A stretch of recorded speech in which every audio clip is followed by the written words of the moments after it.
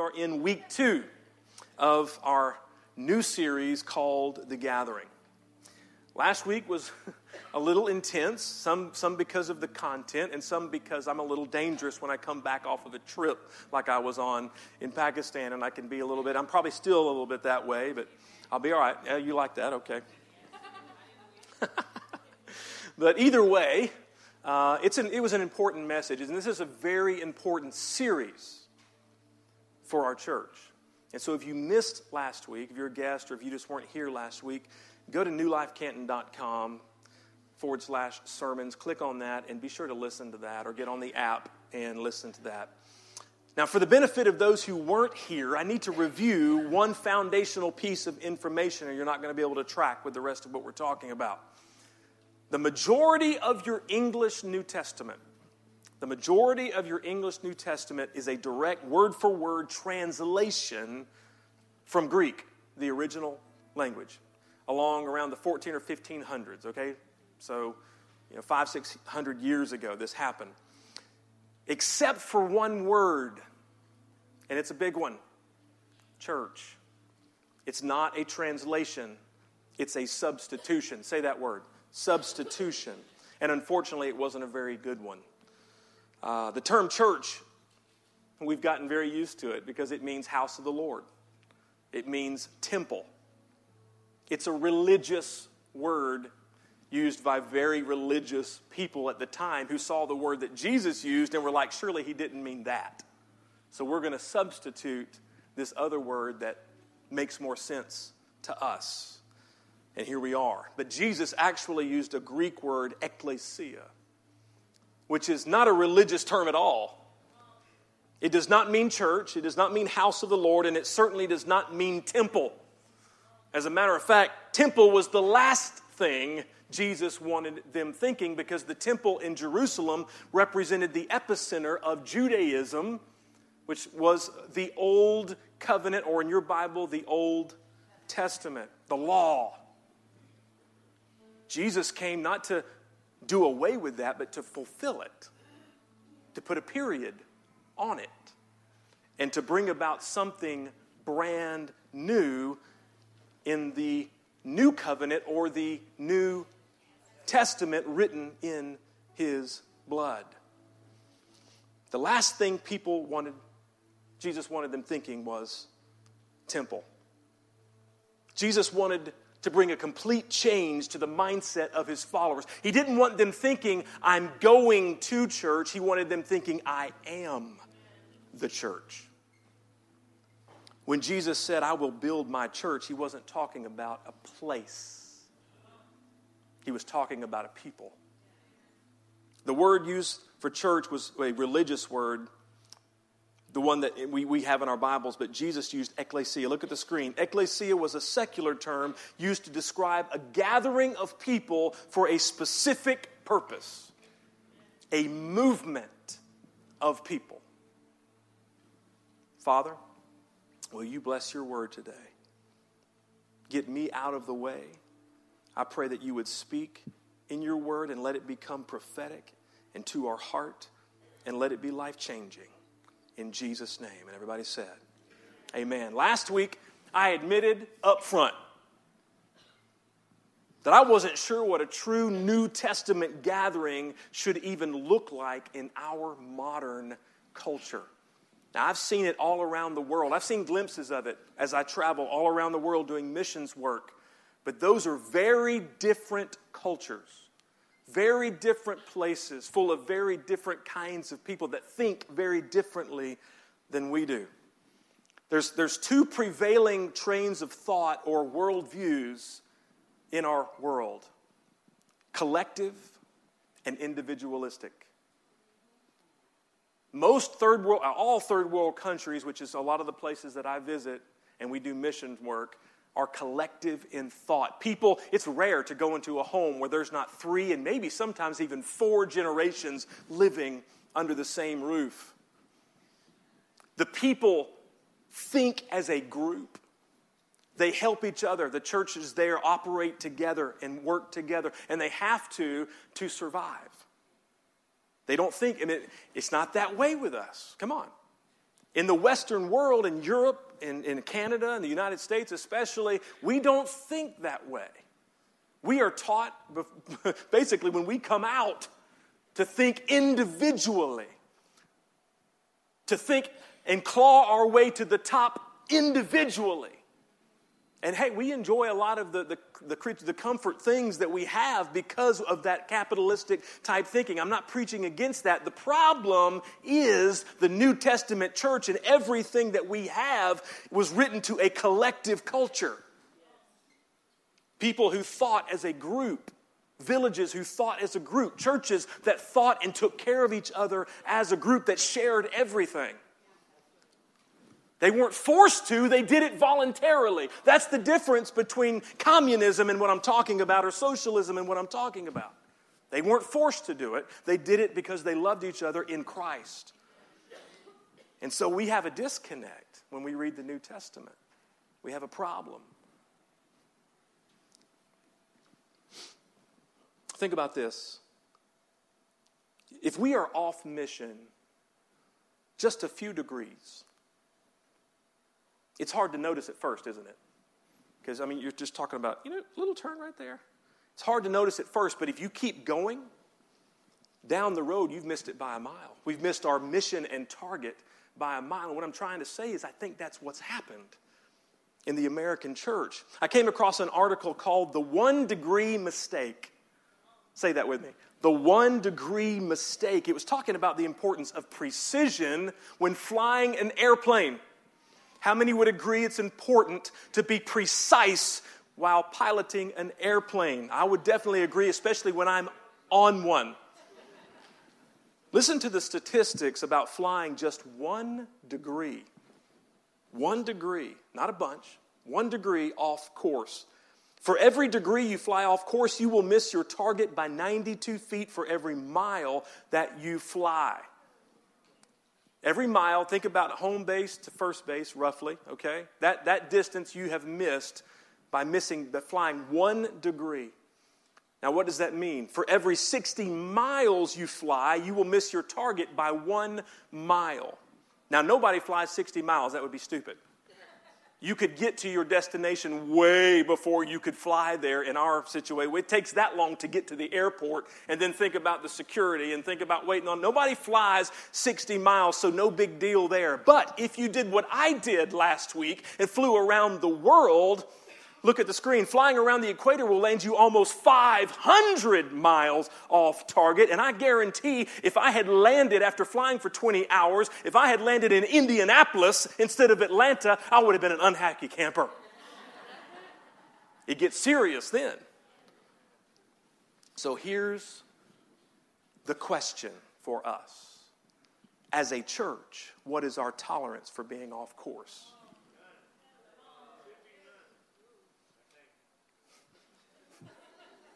Now, I could get real personal. And I could ask the question like this: what is your tolerance for your life being off course? Now, relax. That's a sermon for another day. We're being collective today. Sometimes that's good. But are we okay with a 1 degree mistake? Are we okay with close, but not quite? Well, here's the deal. And this is not judgmental. This is just the way it is. Most churches in America are and have been so long that we don't even know the difference. For an airplane to hit its target, it requires sophisticated computer systems and a good pilot that can constantly evaluate incoming information and then make the necessary corrections to keep the plane on course. Well, the New Testament has given us all of the coordinates we need. We just tend to ignore them most of the time. We tend to pick and choose the ones that we like. God can do all things through Christ who strengthens. Woo, glory. We tend to pick and choose the ones that we like and leave the other ones alone that we don't.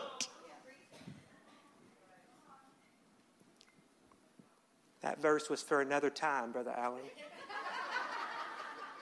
That doesn't apply to us. I don't know who that person is. I'm sorry. I have no idea. But as the country Holy Spirit, right? But as as the pilot, we're still in the metaphor, okay? As the pilot of this particular airplane, I'm not good with the way it's going, and I think we need a course correction. And that's what this series is all about. And I believe we start our realignment process by rediscovering some things that are already there. I didn't think about this till just now. The Holy Spirit, I hope, is the one who just gave me. But think about Josiah. Think about Josiah. He was an Old Testament king, became king when he was 8 years old, and the people were far from God. The scripture was already written. They had forgotten it. And he rediscovered it when he found it in the temple. We need to rediscover some things that have already been written, that have been already proclaimed. And I think a good place to start is remembering what is sacred. Remembering what is sacred. Years ago, I was the worship pastor at a large church, kind of a high church. And what I mean by that, big sanctuary, ornate, huge choir loft. Are you there with me? Huge choir loft, orchestra pit. Come on. I was something. Think, and there's nothing wrong with that, by the way. Think First Baptist Woodstock. Have you been in there? It wasn't there, but all right, this sanctuary wasn't quite that big, because nobody's sanctuary is that big, except theirs. But think that direction. Okay, so we were getting ready, having a choir rehearsal and an orchestra rehearsal for a big event. I think it was either Christmas or Easter. So we had hired in some musicians for this big event. We were rehearsing. It was a big deal. And one of these guys was a friend of mine, and he was single at the time, and he would travel with his dog. He would bring his dog, and he would find motels that were pet-friendly. I didn't know they had those, but they do. And he hated to leave the dog in the motel the whole week, the whole time. And so on the rehearsal night, he brought the dog. Probably not a great idea. He brought the dog to the church, not into the sanctuary, but left the dog in the choir room. Anybody ever been in a choir? We had a choir room. And so he left the dog with water in the choir room, closed the door. We were in our rehearsal. We were going, strong, everything going great. In between one of the songs, suddenly I had my back to the sanctuary. Some people started giggling. They were like fifth graders. Ooh, ooh. I looked around, and here come the dog. Somebody had opened the door, and here come the dog in the sanctuary. So my friend jumps up. He's going to go take care of it. And as he's getting up, a woman stood up and let him have it. I mean, I'm not talking about, I'm talking about she ripped him. I mean, tore him to pieces in front of everyone. And as he was stumbling over instruments and trying to get to he just got smaller and smaller and smaller. I mean, it was unbelievable. I couldn't even talk. We just need to go on to the next song. I mean, it was unbelievable. We need to respect the things that we use for God. Amen? His choice probably wasn't the best in the world to bring the dog. And we should certainly be good stewards of things we use for the Lord. But I'm going to give you a big, big takeaway right here. The place is not sacred. The person is. This well-meaning woman got it exactly wrong. I mean, not a little bit, exactly wrong. She flipped it on its head because of this mentality. Remember what I said last week. Jesus predicted a people, not a place. In Matthew 16, he said, I will build my church. I will build my gathering. I will build my people. I will build my movement, and the gates of hell will not prevail against it. He wasn't talking about bricks and mortar. He was talking about you, and he was talking about me. The place is not sacred. The person is. In the Old Testament, things, everybody say things. In the Old Testament, things were sacred. And people got struck dead for doing the wrong thing with things.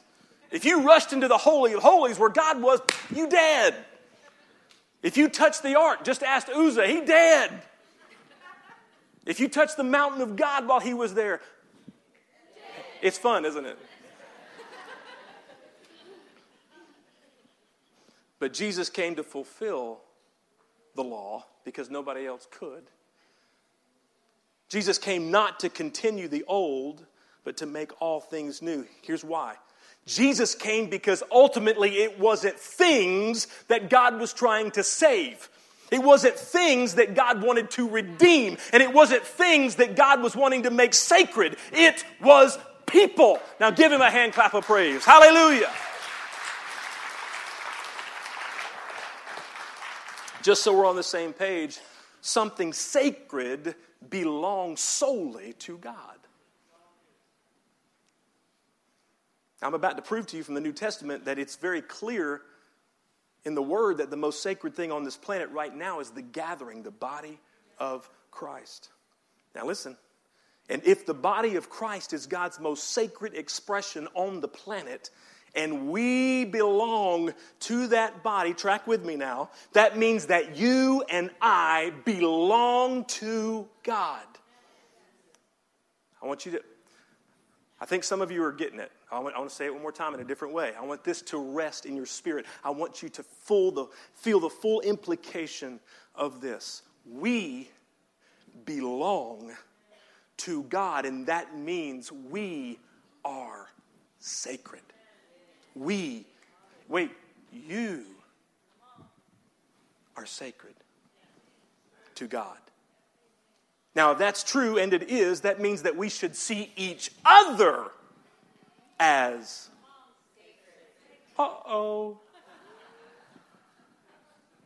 Pastor, you mean that person who voted different from me last Tuesday is just as sacred to you? I'll go one further than that. That means how you treat that person who voted differently than you last week is more important than who you voted for last week. I know that was only about half of you, but you proved me different. You proved me wrong. Pastor, ease up. You know I can't do that, but it's all in love. Smile. Listen to what Paul says. 1 Corinthians 3. If anyone destroys God's temple, say temple, God will destroy that person. Is he talking about a building? The temple in Jerusalem was destroyed in AD 70 by Rome. Is he talking about a building? Is he talking about Rome being destroyed? Let's read the whole verse. If anyone destroys God's temple, God will destroy that person, for God's temple is sacred. Somebody say sacred. And you together are that temple. Hallelujah.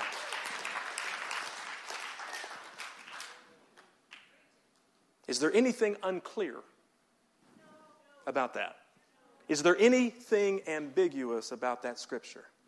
Does it have anything in there about race or title or language or bank account status or political affiliation? I think this is awesome news, personally. But it's also fearful news. It's news that we should think about and respect, because if we belong to God, if we in fact are sacred to God, that means when we gossip or harm or damage another person with our behavior or with our words or with our deeds, it's like taking a wrecking ball to the house of God. All right. That means when we damage our own body with all sorts of things, including that poisonous food that we put in our bodies that are not good for us. Like I had to eat all day yesterday because I was on the move all day yesterday. You can't eat healthy fast. And I know there's times you got to do what you got to do, but if you make that a habit, it's poison. It is. Or what about things that we watch that we shouldn't watch? Or go places we shouldn't go? Or things we listen to that we shouldn't listen to? Addictions that need to be taken care of in our life. Look at 1 Corinthians 6:19. Don't you realize that your body, say body, is the temple of the Holy Spirit who lives in you and was given to you by God? You do not belong to yourself. See, we just don't get that. We don't like that here. That rubs us the wrong way. For God bought you. Another word is redeemed you with a high, what was the high price? The sacrifice of Christ on the cross. The torture that he went through. So you must honor God with your body. As followers of Jesus, as sons and daughters of the King, you do not belong to yourself. You belong to God. You are sacred. You are sacred. So, Pastor, is there an opt-out with this thing? Or can we still go to heaven and not be sacred? It sounded good at first, but it sounds like a lot of responsibility with this thing. Yep. Everybody do that. Yep. Oh, you got to do the P. Yep. There you go. It's fun. Come on, we got to do this thing. All right. Ephesians 5:29. After all, no one ever hated his own body, but they feed and care for their body just as Christ does the church, for we are members, say members, of his body. Now listen, when one part of your body is wounded, you don't want to make it worse. You don't want to wound it more. You take care of it. You protect it. You bandage it. You begin the healing process. So when someone in our body is hurting, we should reach out to help them. When one person in our body falls or fails or messed up, we don't kick them while we're down. We begin to help them. We begin to heal them. We reach out to them because they are sacred to God and they are part of us. Come on, somebody. That's why there are 59 one another's in the New Testament. 59 one another's. Jesus began it, and then Peter, James, John, and Paul, they all got in on the action. They said, love one another 9 times. Be at peace with one another. Wash one another's feet. So the ushers are coming now with water basins, and we're going to... We can ease into that one. Anyway, all right. Be devoted to one another. Honor one another. Live in harmony with one another. Stop passing judgment on one another. Maybe I should read that one again after last week. Accept one another. And Paul adds on there, I love this, as Christ first accepted you. Ooh. Instruct one another, greet one another, have concern for one another, serve one another, carry one another, be patient with one another.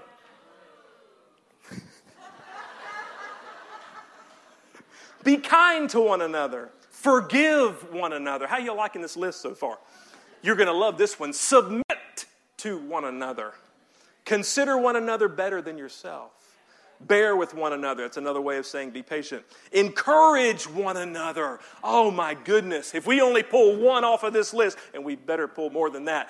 4 or 5 times they talk about encouraging one another. How powerful would it be if we were just to encourage each other instead of tear each other down? Come on. Confess your sins to one another. I'll move quickly. Pray for one another. That's novel. Offer hospitality to one another. And then Peter adds, without grumbling. Kathy, no comment from you.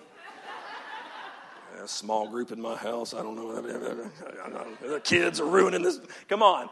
Without grumbling. I wasn't talking about her small group, ladies, okay? That's not what I was talking about. I knew what you were thinking. The last one is be humble toward one another.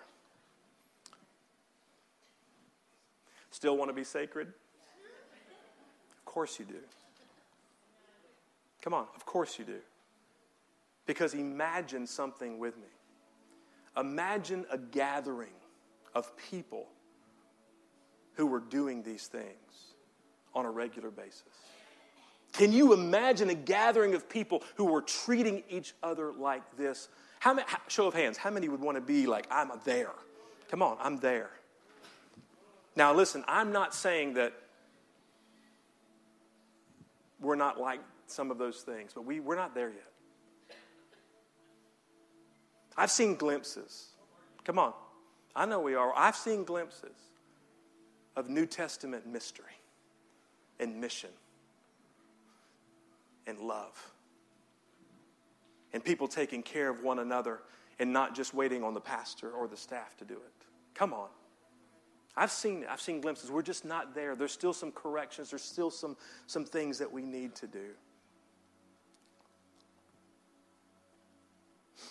I'm not saying that we're the opposite of this.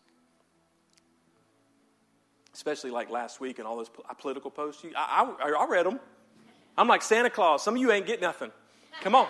I see it. All right, I'll get off of that. As sons and daughters of God, we are temples of His Holy Spirit. And we are sacred to Him. But listen, everybody look at me. We've also been called to sacred living. That's another way of saying holy living. That's not how we get saved, because we can't save ourselves. We are saved by grace through faith in Christ alone. But we are called to stand out in a good way. We stand out sometimes, but it's in a bad way. We've got some work to do, don't we? I know I do. But you know what? It's going to be worth it. If we become a gathering that fully demonstrates that list of one another's, can you imagine how attractive that will be to the world? We wouldn't be able to have enough services for all the people.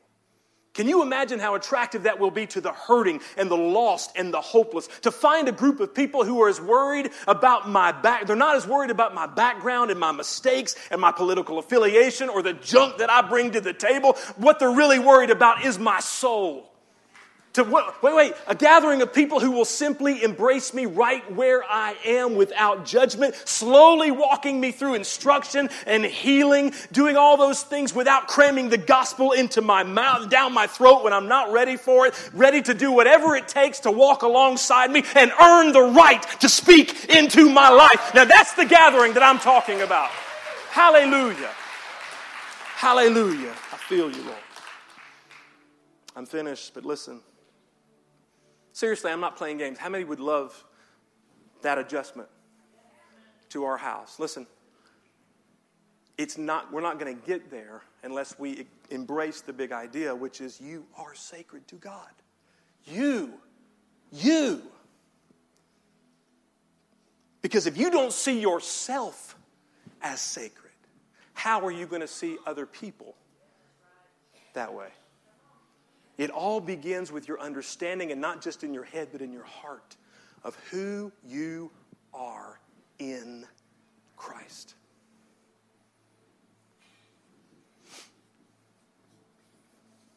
JR, you're sacred.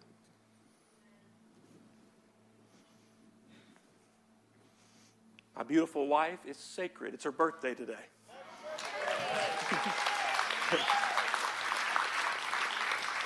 Dallas, you're sacred to God. Teenagers, as loud and rambunctious as you are sacred to God. Okay, all right. You stir the pot, they go. You're sacred. You're sacred to God, Shannon.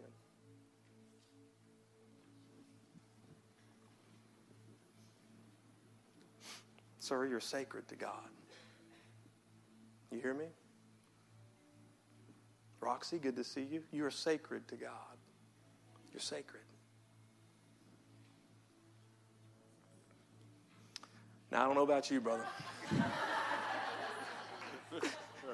I'm just kidding. You're sacred. You're sacred. Mark, you're sacred to God.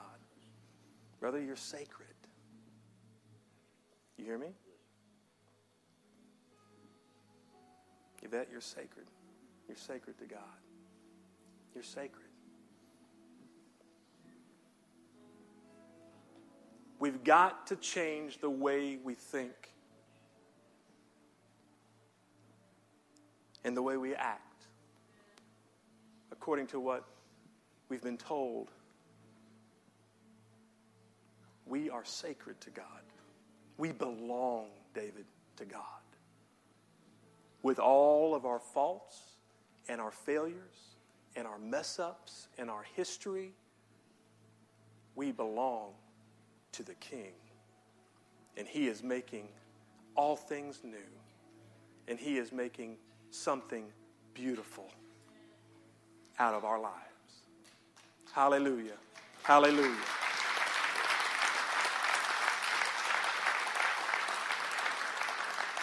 Would you bow your heads, please?